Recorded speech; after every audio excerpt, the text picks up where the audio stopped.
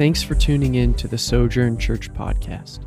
We are a church committed to the gospel in the context of family, living on mission to the city of Portland and our world. For more information, visit our website, sojournpdx.org. Good morning. I trust everyone had a good Thanksgiving. I know at my house we had a full house. In fact, I was going to make a joke, but I think that half of the people who are not here today were at my house on Thanksgiving, so I at least got to be with them. And I am thankful for all of you. Thankful for the season that we are in. We had a great time on our fall retreat. You know, when you think about calendars and kind of year end, like the fall retreat kind of marks that for me as well. It's like, okay, we kind of rounded another lap, and then you start planning for the new year and what we're looking forward to. We are actually in our last week of our series, Transforming Grace. This actually, the way the calendar fell, Advent starts this week technically on the calendar, but we are delaying that by 1 week and starting that next week once we actually hit December so that we can finish up this series on Transforming Grace in 2 Peter. So if you have a physical copy of God's Word, you go ahead and turn to 2 Peter, or if you have the app on your phone, you can turn there. We'll be in chapter 3. Wrapping up the last section of verses. We'll probably go back to verse 11 and then through 18. Although this is a short letter, it's a very firm letter. Peter kind of just pulls out all the punches, but he's encouraging us. And he's encouraged us with a few things. First, he's encouraged us to pursue godliness and just the way that we live as Christians. Then he encourages us by actually warning us of coming judgment. He says, judgment is going to happen. It's going to take place. And then the final thing that he does is he reminds us of Christ's return. So he's saying, pursue godliness, judgment's coming, Christ is going to return. Be mindful of this. So today in our final message, the main point of our sermon is we're going to look at what we do as Christians as we wait for Christ's return. Now, if you've ever watched kids play soccer, young kids in particular, like think like the 3-4-year-olds, you know that they have no clue where they are to be on the field and what they are actually to do. Oftentimes they're running the wrong direction, or they're kicking the ball into the wrong goal, or in the case of one of my kids recently, like they all of a sudden in the middle of the game decide to have playtime, and they're like playing tag while the actual soccer game is going on. And so it can be funny to watch, but it can also quickly turn into chaos because they aren't sure where they're supposed to start out on the field, and they're not sure where they're supposed to end up on the field. And don't even get me started like when they switch at halftime. You know, all of a sudden they're going the opposite direction, and all the kids are really confused by, why did they just do that to me? Because I think I finally figured out that I'm supposed to go that way, and now they're telling me the next 20 minutes I go this way. While they're learning the basics and fundamentals of the game, kids often neglect their actual position or role that will help them with the goal of winning. It's just kind of utter chaos. They're going everywhere.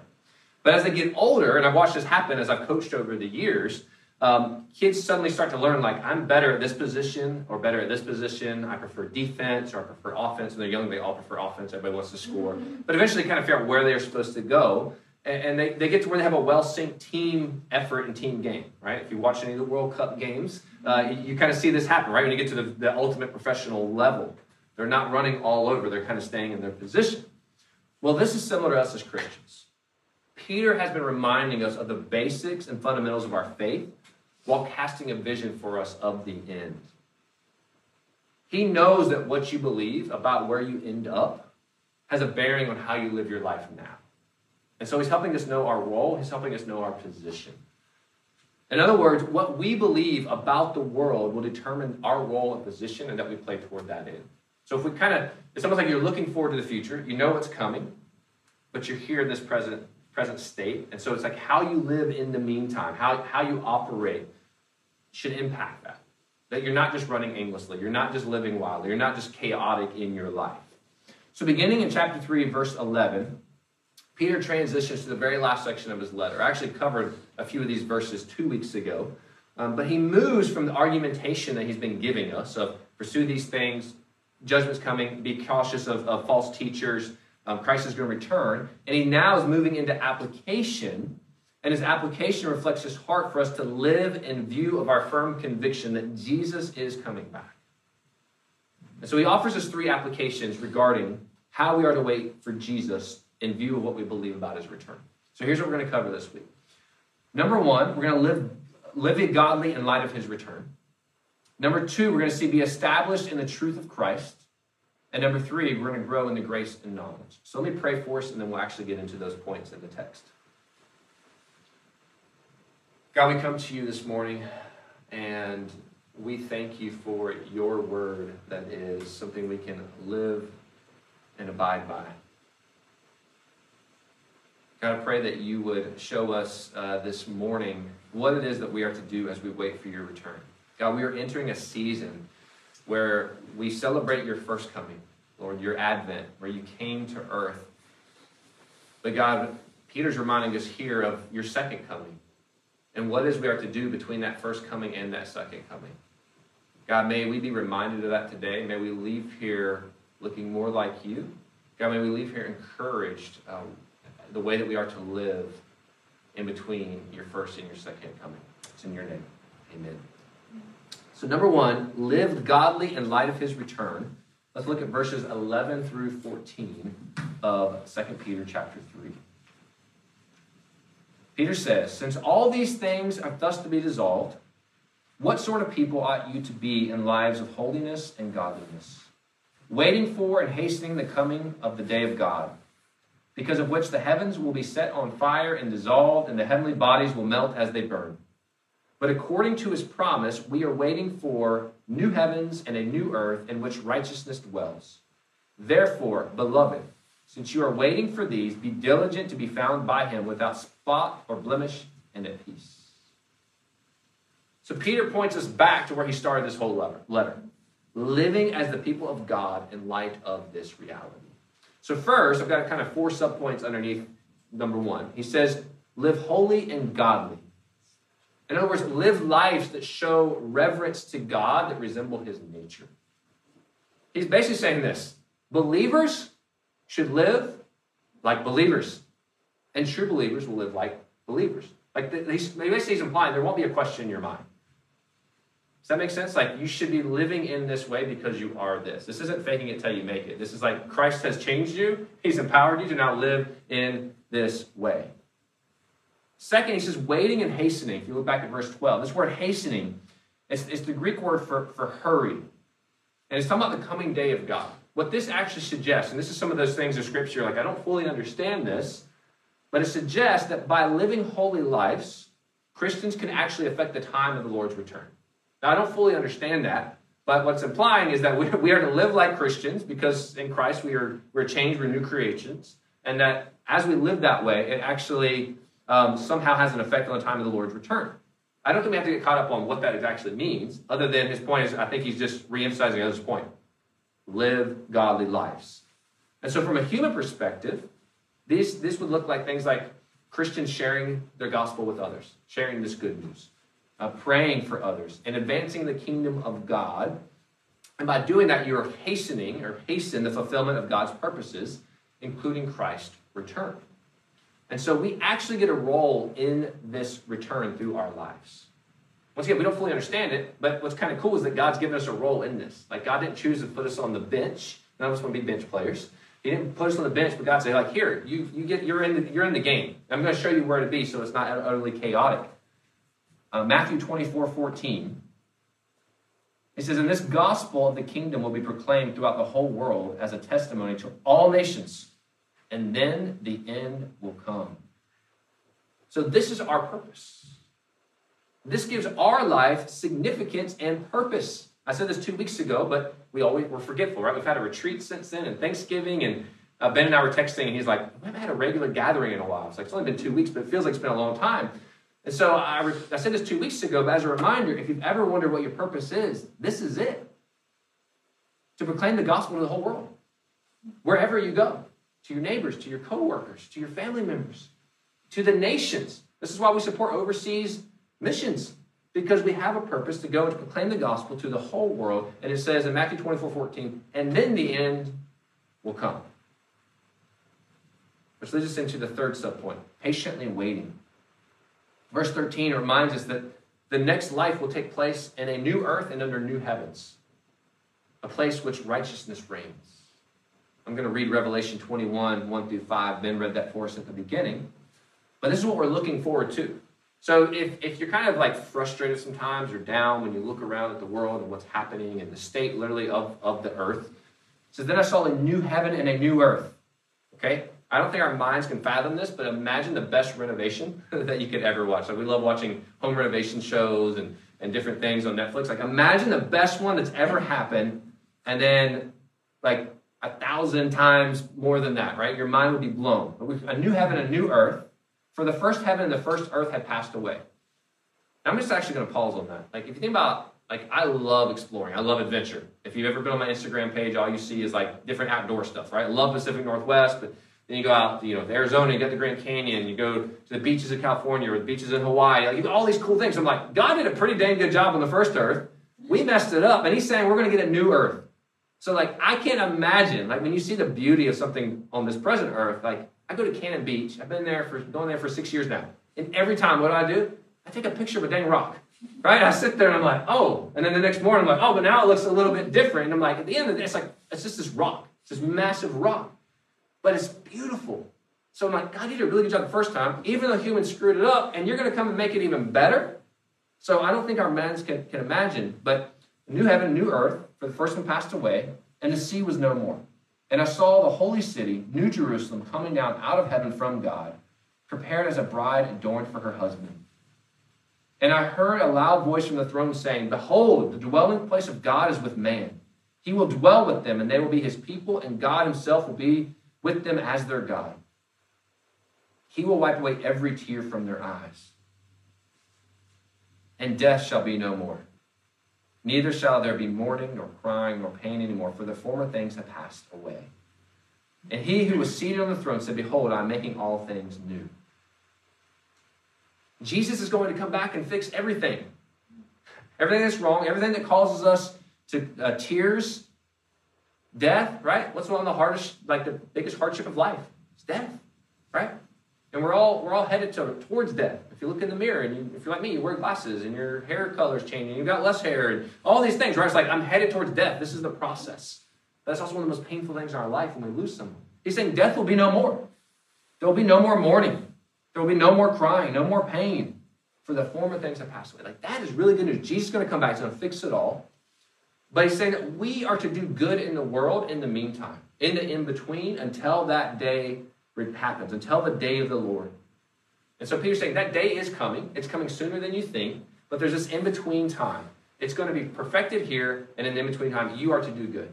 That's why when we say, like, in Portland as it is in heaven, it's like we are to do good in Portland to make Portland as best as it can be in the meantime. It's not going to ever be perfect, but that we are to do good. That's why we love and serve our community and our city.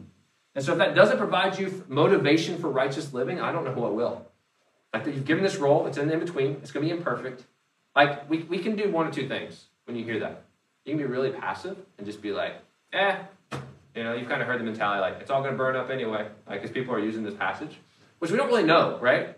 It's like, he says it's going to be new, it's going to be made new, so maybe it is that, but either way, it doesn't matter. It's also that we've been commanded to go and to make things better, essentially, right? And so even if that is going to take, like, we don't know the process that God's going to use. Like, just think about the home renovations in our city. We see a lot of those. Sometimes they bulldoze a house over.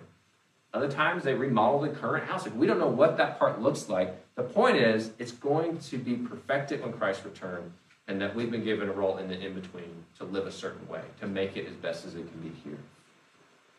And so, yes, you might be experiencing hell on earth. I know there's different pains that we all have in our lives.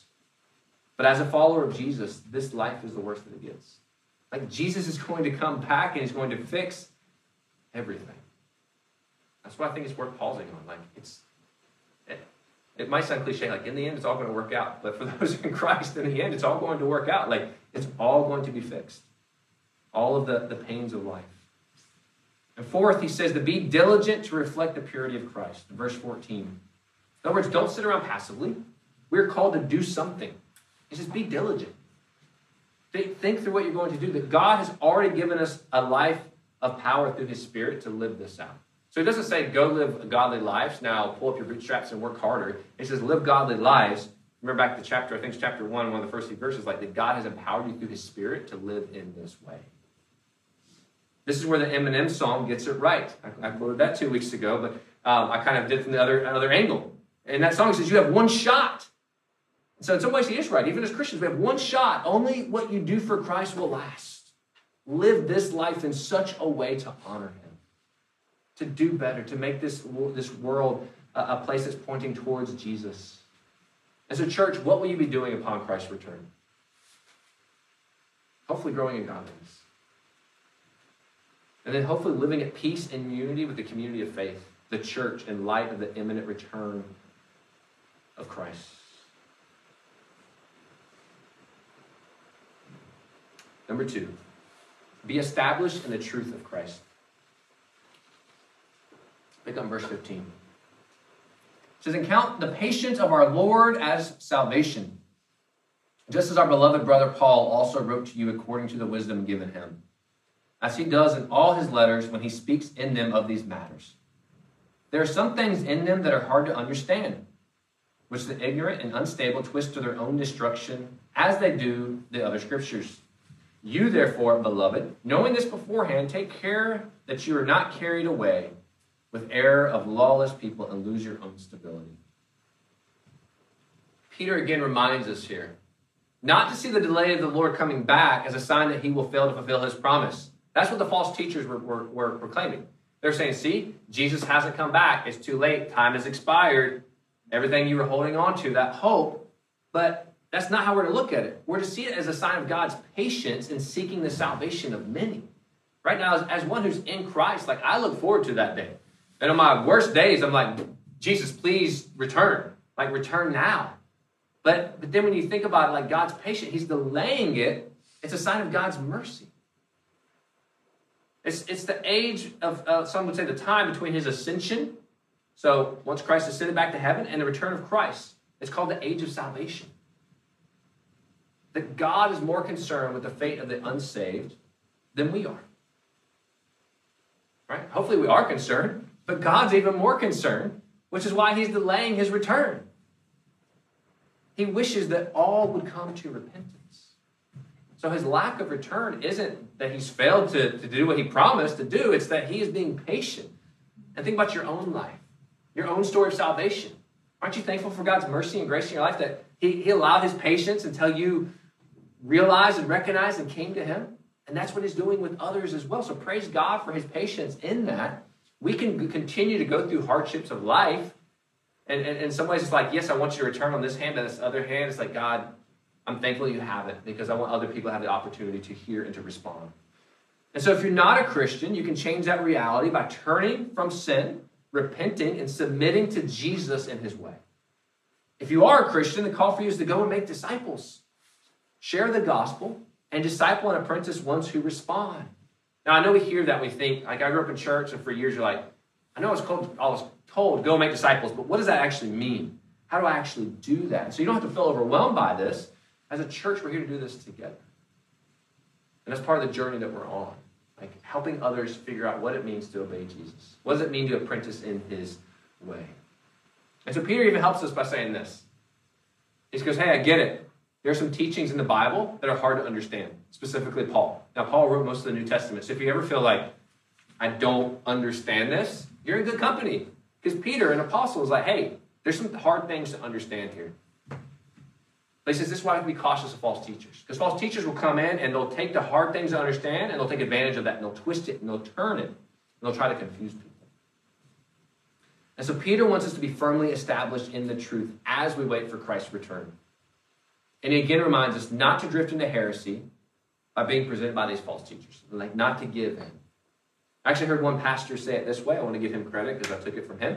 He says, not every lady wearing yoga pants is doing yoga. Okay? Is that not true? Right? Ladies wear yoga pants all the time. But most of the time when I see them, they're shopping or they're not doing yoga. And they may never do yoga. In the same way, not every teacher who looks like a teacher is worth listening to and worth following. Especially those who might have something that looks similar to God's word, but it's something actually different. And so it's saying be cautious who you are listening to and following. So be on your guard. Use discernment. Interpret Scripture with Scripture and the life of Jesus. Because Peter wants us to make it to the finish line in full stride. Finally, number 3, grow in grace and knowledge. Verse 18. says, but grow in the grace and knowledge of our Lord and Savior, Jesus Christ. To him be the glory both now and to the day of eternity. Amen. So Peter concludes by calling us to grow in the grace and knowledge of the Lord. Something strange happens when we give our life to Christ. For most of us, anyway. We grow in those initial years, or at least those initial months. Especially if you have what I kind of call a radical salvation or radical testimony. Like, you come to Christ and you're like a sponge. You're soaking it all up. You're reading God's word. You're constantly studying it. You're signing up for every Bible study that's available. You're asking questions, sometimes really hard ones that pastors are like, I'll get back to you on that because we're like, we have no clue. And you're just soaking it up. But then something often happens is we grow stagnant. And you kind of get to a point where you've almost like peaked at your growth and then you just kind of flatline it out. And so my experience and observation of people I've known over the years, people can go years and grow little to at all in their grace and knowledge of Jesus. 1 Corinthians 3:2, it says, I fed you with milk, not solid food, for you were not ready for it. And even now you're not yet ready. But Peter's saying that for some, despite many years in the Christian faith and in church, your character doesn't resemble Christ any more than when you first started following him. And so you start following him, your character starts changing, but then it's like you just stay there, right? Because really the goal here is that every year we resemble Christ a little bit more. Now, to be clear, it is a long obedience in the same direction as Eugene Peterson says. And it's what I call progressive sanctification. And we're all at different places on that journey. But Peter's saying that we should always be progressing. He's not saying that any of us have ever arrived, because until Christ's return, none of us have arrived. But think about your relationships. My spouse is not in the room, thankfully, but hopefully she would say 15 years into marriage, because I've also been following Jesus for those 15 years, that as a husband, I look more like Jesus, and my character and how I treat her and how I treat now our children. Hopefully she would say that I'm closer to the goal 15 years in than where I was when we started 15 years. If not, then there's probably a problem. And I should probably not be up here, but she's not in the room, so we don't know. But if you feel like, well, wait a minute, I haven't been progressing in my faith, I want you to hear this clearly as well. If you're not, don't beat yourself up and leave here all down. Because I think that's sometimes what happens. We hear this and we're like, I feel it again. And we just kind of, like, that's not what we're called to do here. I would say instead, we take this as God's evidence of his grace towards us, and then we grow from today on. So we kind of pivot. We kind of go, you know what, that has been my, because I've been there over the years. I've been following the Lord for a long time, and there have been seasons of my life where I felt like I just stayed like this, and I would hear a message like this, or maybe something from 2 Peter, and it was like, wake-up call, light bulb went off, and it was like, okay, I need to get back on track. So it's not to beat yourself up, it's to go like, okay, I need to pivot where I've gotten off track, because God is continually extending that invitation to me. That I can now can move and start growing in godliness. I mean, when we were on the fall retreat, Hank talked about spiritual disciplines, or I like to use the word practices. And so in one way you go, well, how do I grow? Well, that's actually a really good starting place. And so maybe I've gotten away from doing those. These things that we see the disciples doing and those apprenticing under Jesus. Well, get back on track by just starting to do the next right thing that we know to do. We can start, Hank really focused on scripture reading and prayer. Those are two great starting spots, and there's some others we can grow from there. So what does it look like to grow in grace? Galatians 5:22 through 23 says this. But the fruit of the Spirit is love, joy, peace, patience, kindness, goodness, faithfulness, gentleness, self-control. Against such things there is no law. So ask yourself the following questions. Now, if you're going to hear these, I don't have a slide for it. If you want them, I can email them to you later. But ask yourself these questions. Am I growing in my ability to love others? How much joy do I experience in my daily life? Is inner peace something that I experience? How much have I grown impatient towards others, and especially those who have sinned against me? How gentle or kind have I been today in dealing with others? Have I grown in humility or meekness? How often do I look at others and think that they are proud? How am I doing with self-control? Am I in control of my sinful impulses? How well am I controlling my anger? How do I speak to others? These questions are helpful for you to know if you're growing in grace. And as helpful as you reflect on them, ask God to help you to grow in the areas where you haven't seen growth. I'm not going to tell you which ones, but there's some on that list I'm like, yes, yes. And there's other I'm like, oh, I need to pause. Or I think, how did I respond to the guy at the Christmas tree lot whenever he thought our car door hit his car door? There was a moment. I did better than I would have a decade ago. But, I think there's some things I need to work on. Because I think it reveals something deeper going on within me. But you ask God to help you to grow in those areas. And then finally, Peter tells us we must grow in the knowledge of the Lord. Now, this isn't simply gaining more biblical knowledge, although that's not bad, but growing in the knowledge of God's character. Why is that? Because it's his character that transforms us. As we get to know him, we become more like him. It's his spirit that helps us grow into his likeness. You can't manufacture this. You can't come up with some formula, but it's the Spirit of God working in and through us. And so Peter has called us throughout this letter to live godly and holy lives, which requires a total devotion to God. 18th century writer William Law helps us define this devotion. He said, devotion signifies a life given or devoted to God. The devout, therefore, are those who live no longer according to their own will, or the way and spirit of the world, but live according to the sole will of God. Consider God in everything and serve God in everything. They are devout who make all the parts of their common life parts of piety, by doing everything in the name of God and under such rules as are conformable to his glory. So Peter concludes by saying, to him be glory both now and forever. Amen? Amen. I coached them on that this morning.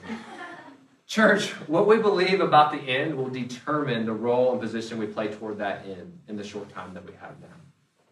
Just like kids learning to play the roles on the soccer field in order to win the soccer game, Peter did the same thing for us in this letter. Here is the play that you are to run. Here is the roles that you are to fulfill as you wait for the end. And he ends where he started, as he wants us to continue progressing, growing in our grace and knowledge of Jesus Christ. In other words, it's not a once saved and then you just kind of stay there. It's continually growing, constantly pursuing Jesus with total devotion. And in some respects, it's the same way with the gospel. It starts and finishes at the same place. Think about the gospel. First, it's inaugurated at the first coming of Christ, what we celebrate at Advent, which we will start next week. He came as a suffering servant who was humiliated, to die for the sins of the world and to offer forgiveness and righteousness to the world. And then second, it culminates at the second coming of Christ, what we're looking forward to. He will come as a reigning Lord in all his glory and honor, and he'll punish the wicked and gather his followers. And so Jesus is coming back, and he expects his followers to live lives worthy of his arrival and his reign. As the Apostle Paul says in Colossians 3, 1-4, if then you've been raised with Christ, seek the things that are above, where Christ is, seated at the right hand of God. Set your minds on the things that are above, not on the things that are on earth. For you have died, and your life is hidden with Christ in God. When Christ, who is your life, appears, then you will also appear with him in glory. This is the gospel, beloved. Remember it and live it as we wait for his return. We'll pray for us, and then we will move into our time of response. God, we thank you for this reminder over the last several weeks from your apostle and your servant Peter that we are to pursue godliness, that we are to pursue knowledge of your character and to be constantly progressing in our faith. God, for those of us who have maybe found ourselves stagnant, maybe found ourselves questioning, that you would help us go from today forward remembering that you've given us different practices that reflect who you are, that reflect your character. And God, that we would rest in your Spirit, knowing that your Spirit will lead us and guide us. God, I pray that every single one of us will look more and more like you. God, when we get to the end of 2023, a year from now, that we can look back at 2022 and see how much more we look like you. Or how much more the fruit of the Spirit is evidenced in our lives because of your work in and through us. And that itself will be a testimony to the world around us. God, we give this time now as we move into our time of response. It's in your name we pray. Amen. Thank you so much for listening. We'd love to hear how God is working in your life. You can connect with us and find more available teachings and resources at our website, sojournpdx.org.